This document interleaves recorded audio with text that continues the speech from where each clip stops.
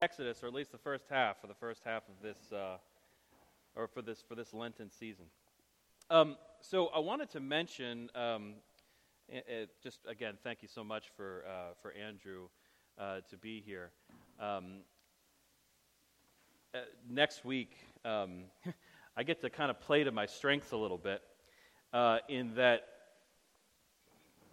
one of my best friends from high school is Dr. Matthew Fisher, who is a PhD in microbiology, who actually works for the University of Baltimore, working with disease control and viruses. And so I'll get to play to my strength. When you have a friend like Matt, I was like, well, gosh, this seems to be on the hearts of everybody, this coronavirus stuff. He's going to actually be here with us next week. We're going to kind of have a little bit of interview with him during our prayer time and just talk to him about perspective on this coronavirus and how we can be kind of grounded in truth with it. So I'm looking forward to that. If you're not there yet, please turn with me to the book of Exodus. We are starting a new series today, which is called An Inheritance of Freedom. It's a new series for a new season, this new season of Lent. Did you know that it was Lent? Lent is the season of the church calendar that leads up to Good Friday, where we consider Jesus' sacrifice on the cross, and Easter, where we celebrate his resurrection and the resurrected life that we have in him. It seems like only yesterday that we were studying Galatians, and here we are a year later diving into Exodus. So this year for Lent, we're going to go through the first half of the book of Exodus. Why only the first half? Well, I hope you'll understand as we kind of go through it. But basically, the first half tells the story of the Exodus itself. It's essentially the story that you're probably most familiar with because it's the part of the movie that you've actually stayed awake for. I remember as a kid watching the Ten Commandments on TV every year around Easter. It seemed like there were like 10 minutes of commercials every 5 minutes. So the movie must have gone on into the early hours of the next day. I never stayed up for it. So I only ever saw the first half up until a few years ago. No, the first half of the book of Exodus is that story of bondage to deliverance, or we might say from bondage to bonding. It's the story of God's covenant faithfulness to his people. We'll see God hear the cry of his people and then call an unlikely character to lead them out of slavery. On Good Friday, I'm looking forward, we're gonna look at the story of Israel's passage through the Red Sea right alongside the story of the crucifixion. And on Easter, we'll look at this compelling poetic song of praise that Moses sings after that passage through the Red Sea alongside the story of the resurrection. For those with ears to hear, let them hear. And for now, though, as we start this season of Lent, let me pray for us. Father, we are about to dive into this story of slavery and salvation. And it wouldn't be fitting to begin this story without first acknowledging and confessing those things that are on our heart. Lord, we confess our sins to you today and ask that you would lead us this Lent season through a time of sanctification and redemption in our own stories. We give you our fear. We give you our anger.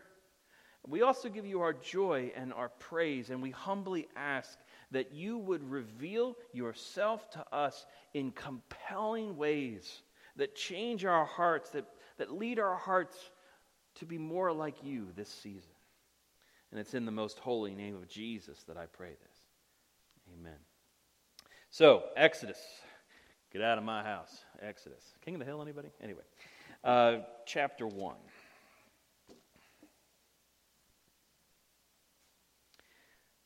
These are the names of the sons of Israel who came to Egypt with Jacob, each with his household: Reuben, Simeon, Levi, and Judah, Issachar, Zebulun, and Benjamin, Dan and Naphtali, Gad and Asher. All the descendants of Jacob were 70 persons. Joseph was already in Egypt. Then Joseph died, and all his brothers and all that generation. But the people of Israel were fruitful and increased greatly. They multiplied and grew exceedingly strong, so that the land was filled with them. A few years back, like 19, ouch, a song came out by a guy named Brad Paisley, if you like country music. And it was called Two People Fell in Love. The first verse of the song quickly tells this story of a baby born in a local delivery room, and the parents take him home and they raise him up until he graduates high school, and then he graduates college, and then he gets a PhD, and he makes incredible medical discoveries, and he saves millions of lives, and this boy wins the Nobel Prize and is celebrated for this incredible life. And the singer says, you know, it's funny when you think about the reason he's alive is all because two people fell in love. Then the second verse paints this picture of this giant family reunion where 4 or 5 generations of the family gather together each year at a park, and they all drove in from like 15 different states, but they come together regularly because they want to stay connected, and they want to introduce each other to their families, and it's all because two people fell in love. It's a little sappy. But it's an important principle for us to consider as we enter into this book of Exodus. 11 of the 12 tribes of Israel came of their own accord after famine had affected their land. As the text said, Joseph had already been there and had developed a special reputation in the land as one who was able to manage Pharaoh's affairs. Joseph, of course, had not come to Egypt of his own accord. He had been sold into slavery by his brothers. The book of Genesis ends with forgiveness and reconciliation with this family, and now, numbering 70, they enter this land that is not their own. But because of Joseph's connections, the people increase and they multiply until they fill the land of Egypt. And we might say that was because, all because two people fell in love. Well, which two people? Well, maybe it was the reconciling love between Joseph and his brothers that allowed for their family to be together again. Or we could go to the brothers' father, Jacob, who years earlier fell in love with the beautiful Rachel. The problem there is that the story of Jacob's courtship to Rachel essentially plays out like something from Days of Our Lives. Jacob falls in love with Rachel, but his father-in-law kind of tricks him into first marrying Rachel's sister, and then their handmaidens come into it, and you soon get the making for a very awkward Thanksgiving dinner. No, I think that the real all because two people fell in love principle should be traced back all the way to God and his people. Or better yet, God and humanity. Here's the short version of the book of Genesis. God creates a beautiful world and populates it with a humanity that he intends to live with in intimate union. That intimacy is broken by humanity who break their covenant union with God and begin to spread evil in massive proportions. Then, God calls one family to be the rescue mission to save the world. He tells that family that he is going to bless them so richly that through them the entire world will be blessed. He tells them that their descendants would number like the sand in the desert or the stars of the sky. And we hear stories of Abraham, Isaac, Jacob, and then Jacob's 12 sons. And the story ends with them all living in Egypt and numbering around 70. That's episode 1. Episode 2, Exodus, imagine like the Star Wars, anyway, begins now with the transition of Israel as a family to Israel as a people. The language that we get in the first section of chapter 1 is that they were fruitful and they increased greatly. They were fruitful and they multiplied. Does that remind you of anything? Genesis. Way back at the beginning of Genesis, in the creation story, God instructs humanity to be fruitful and multiply. Now, in the first 7 verses of Exodus, we first get this little bit of language that A, connects it back to Genesis, B, shows the passage of time, and C, notably excludes a very important character. Who's not mentioned here? God. God's not there. God is somehow absent from this first 7 verses. To continue the Star Wars analogy, you might recall that at the beginning of the original trilogy, like the first movie that came out, the Force was like a mystery, right? There were some who believed in it, but there were others who just kind of thought it was like something of a myth. That's kind of what's going on here. Notably absent from these opening 7 verses is God. The thing is, I think the writer of Exodus is hinting, though, at another crucial principle when they mention that the sons of Israel were fruitful and increased greatly. I think that's telling us that God was still on the move even after all this time.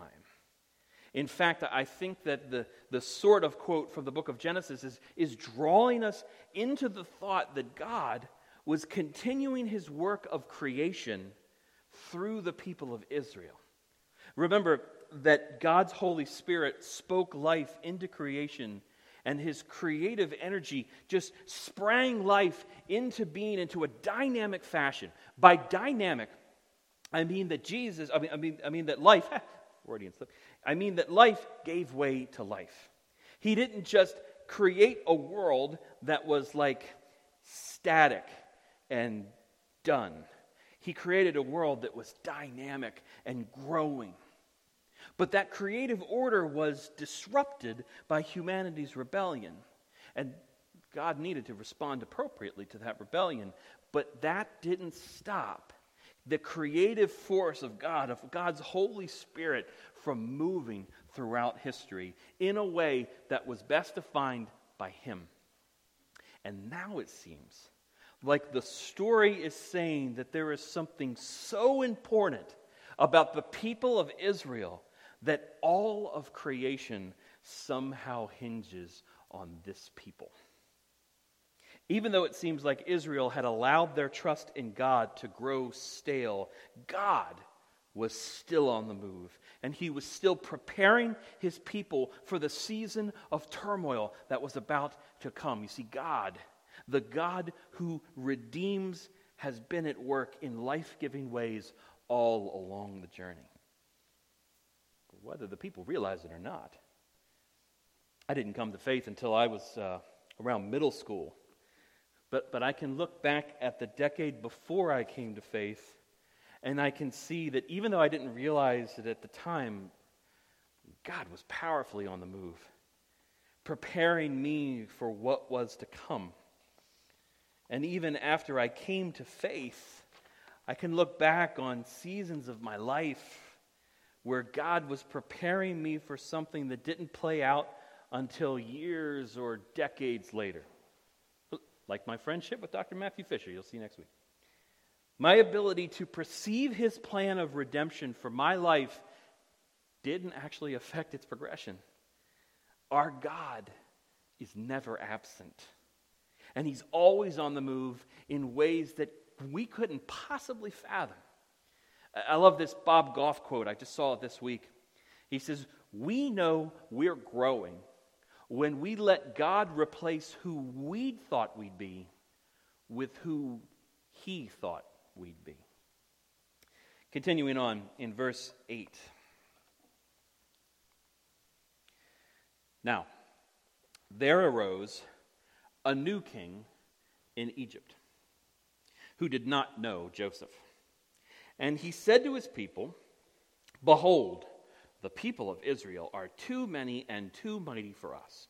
Come, let us deal shrewdly with them, lest they multiply, and if a war breaks out, they join our enemies and fight against us and escape from the land." Therefore they set taskmasters over them to afflict them with heavy burdens. They built for Pharaoh's store cities, Pithom and Ramses. But the more they were oppressed, the more they multiplied, and the more they spread abroad. And the Egyptians were in dread of the people of Israel.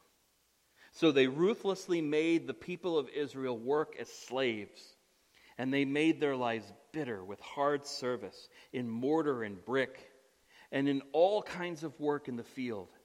In all their work, they ruthlessly made them work as slaves.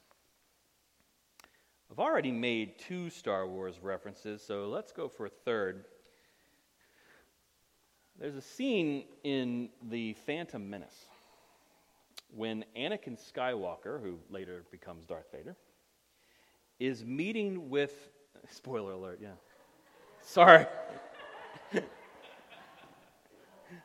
Yeah. He's meeting with the Jedi Council as a little boy, and they're trying to decide whether or not he's going to be a Jedi. And at one point, Yoda asked him how he feels, and Anakin says, "Cold, sir." They all give him that's not what we meant look, and one of them mentions that Anakin's thoughts are dwelling on his mother. He admits that he misses her, but then Yoda tells him that he has to be mindful of his feelings, and Yoda says, sorry, "Afraid to lose her you are." And Anakin says, "What's that got to do with anything?" And in a moment of uncharacteristically brilliant dialogue on the part of George Lucas, Yoda says something that sums up the entire Star Wars saga in one line. Everything. What does fear have to do with anything? Everything. Fear is the path to the dark side. Fear leads to anger. Anger leads to hate. Hate leads to suffering. I sense much fear in you. I mean, read slowly through that little speech that Pharaoh gives his people.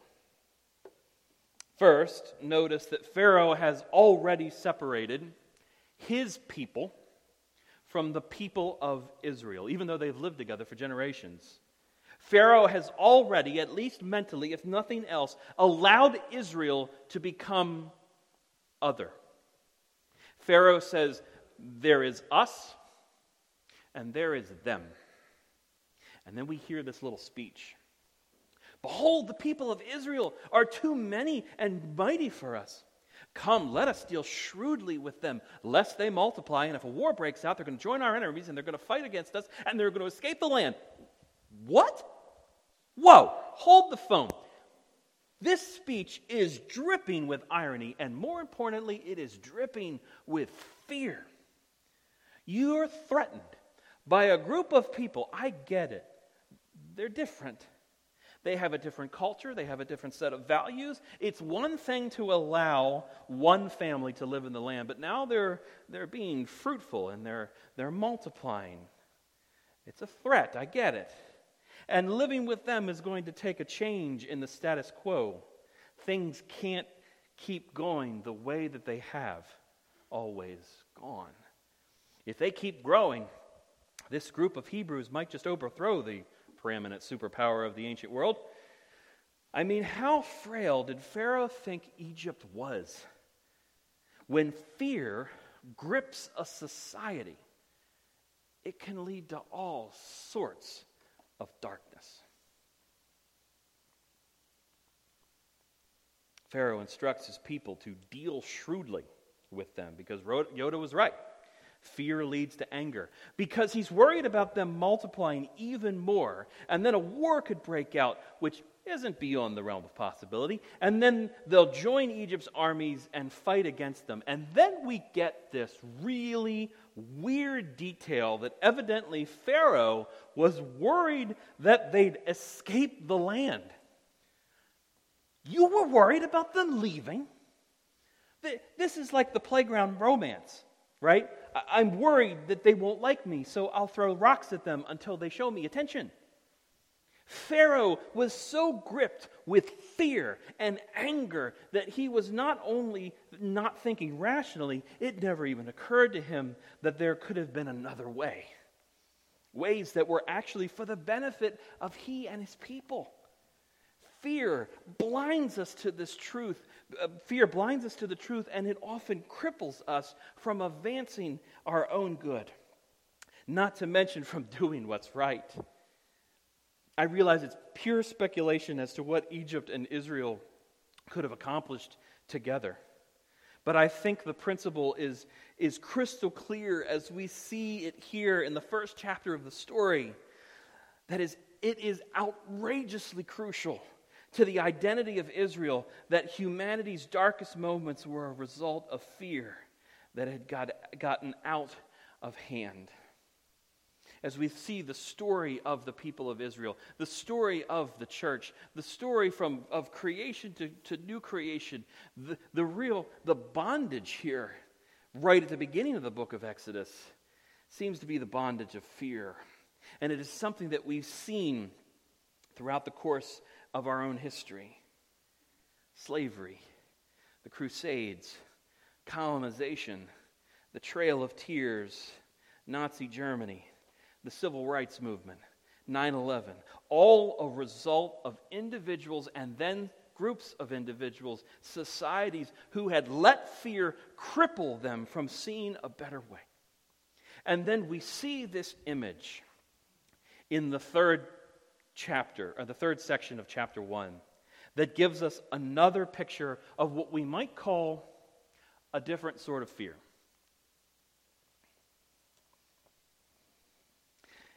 Then the king of Egypt said to the Hebrew midwives, one of whom was named Shiphrah and the other Puah, "When you serve as midwife to the Hebrew women and see them on the birth stool, if it is a son, you shall kill him. But if it is a daughter, she shall live." But the midwives feared God and did not do as the king of Egypt commanded them, but let the male children live.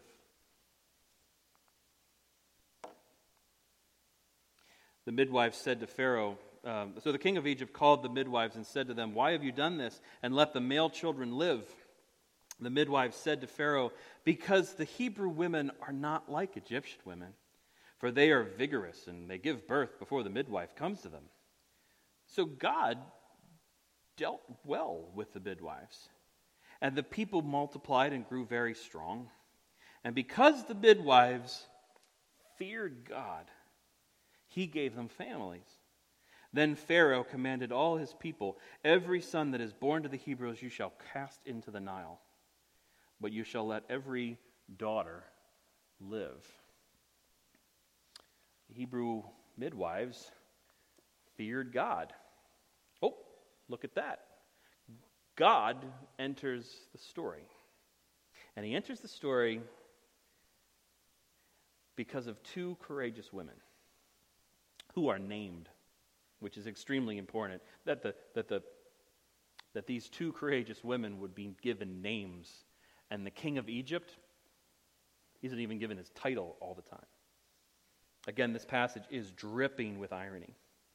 Two Hebrew women who are named outwit the unnamed king of all Egypt. And they come up with this lie, which apparently God honors. And Israel is placed not only under bondage of slavery, but are also the victims of the slaughter of innocent children. It would appear that although God's creative spirit continues to move throughout redemptive history, that does not mean that there aren't consequences to the actions of humanity's injustice. Still, this principle of the fear of God is present throughout Scripture, especially in wisdom literature. Proverbs tells us that the fear of the Lord is the beginning of knowledge. The Hebrew midwives had a fear of God that was intimately connected to the principle that human life is sacred. And because of that kind of fear, which we could also say is trust or maybe even faith, God honored their choices.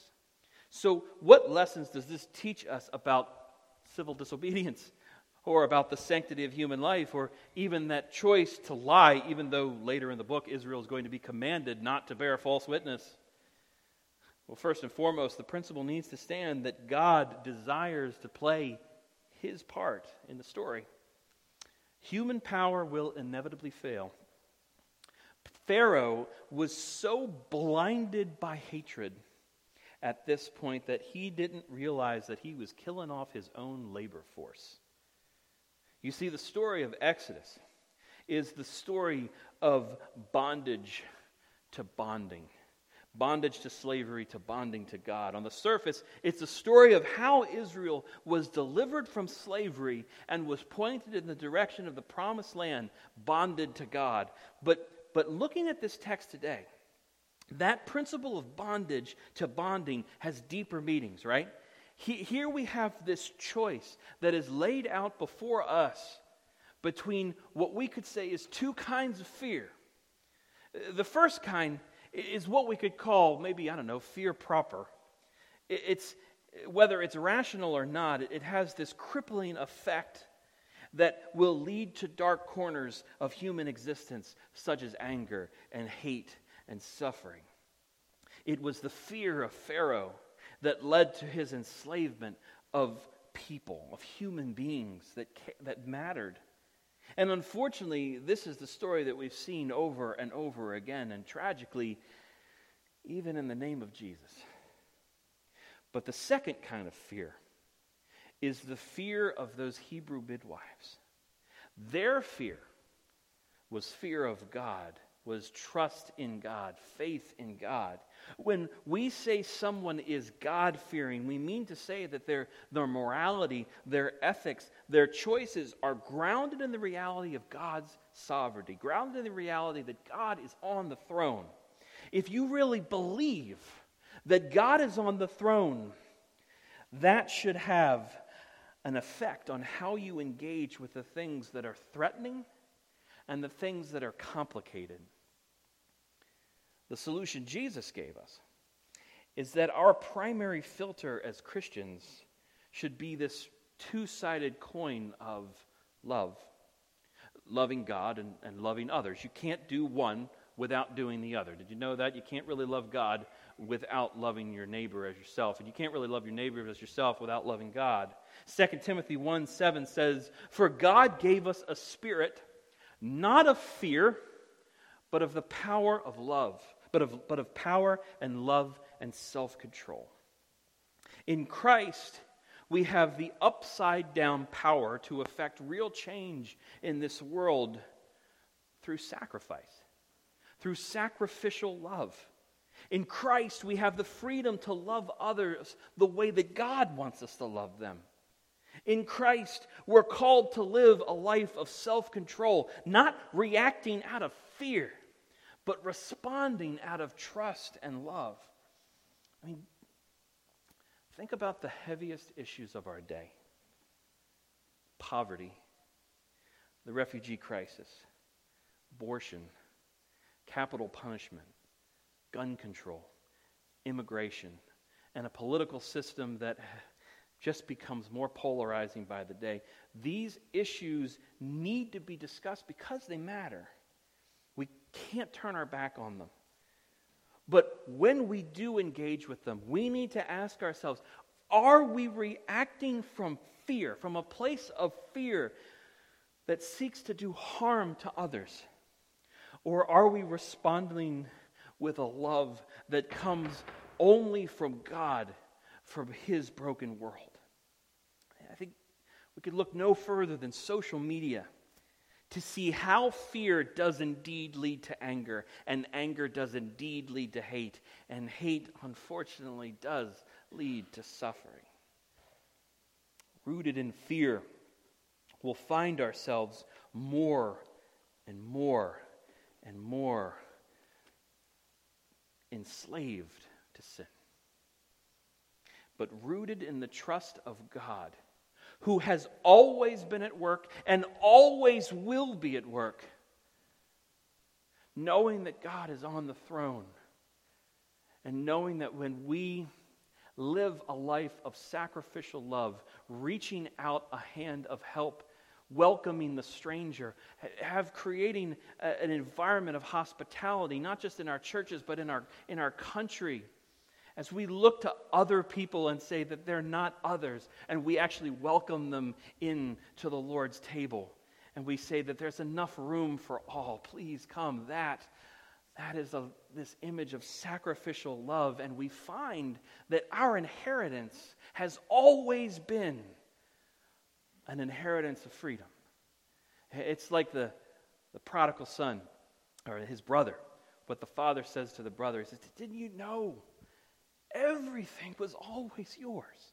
Are you worried about losing out? Are you worried about not getting my blessing? Didn't you know everything that I've had, every blessing, every bit of love has always been yours? You're now free to reflect that love back into a broken world. You're free to inherit freedom. Let me pray for us.